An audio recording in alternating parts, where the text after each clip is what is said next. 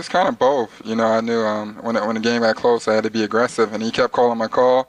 And I was fortunate enough to make shots, and it worked out well for our team.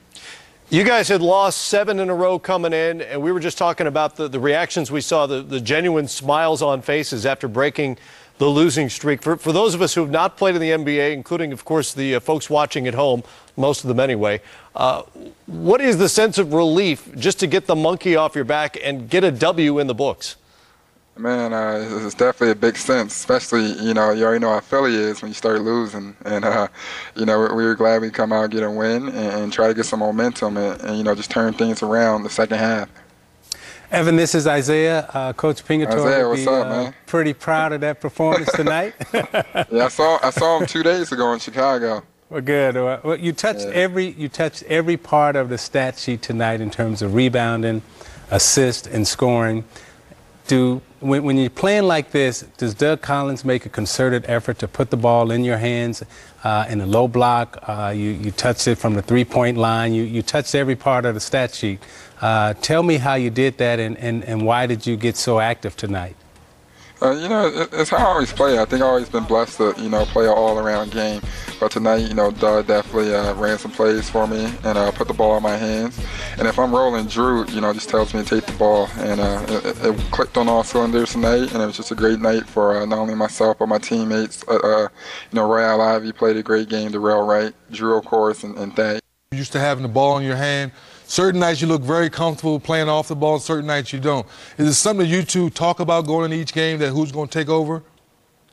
Drew definitely needs breaks, from handling the ball, but he's always like, get it, or, encouraging me to push it up and everything. Even though he's an all-star point guard, you definitely want the ball in his hands as much as possible, but he's a, unselfish, all-star, and he just makes sure we can both coexist together. Last week, Doug Collins had a fascinating post-game press conference after the loss to the Magic. He sounded like a man extremely frustrated with the situation there, not only the Andrew Bynum situation, but the losing in general. What has been his message to you guys as a team since that night that, so much was made of? I just think last week that whole press conference was rough. Just in the standpoint, we were all frustrated. And, sometimes emotions is the best of you. I know, the next day he felt, horrible about it. But it was just bad. I guess it made for good TV at the same time. But we all were just still trying to stick together and try to figure out a way to pull ourselves out of the funk and just keep competing. Evan, in terms of sticking together, we've all been through these kind of situations before in terms of losing streaks in the NBA. How have you guys stuck together, and what do you guys do to keep your spirits up to go out and compete every night under these circumstances? I think just with anything, sometimes at the end of the day, you're all you got. And, with so much negativity going around losing and, all the negative feedback you get from it, sometimes you got to stick with the 12 guys you're battling with and, try to keep your head up. The easiest thing to do is pout and whine and everything like that. You got to stay strong and find an answer.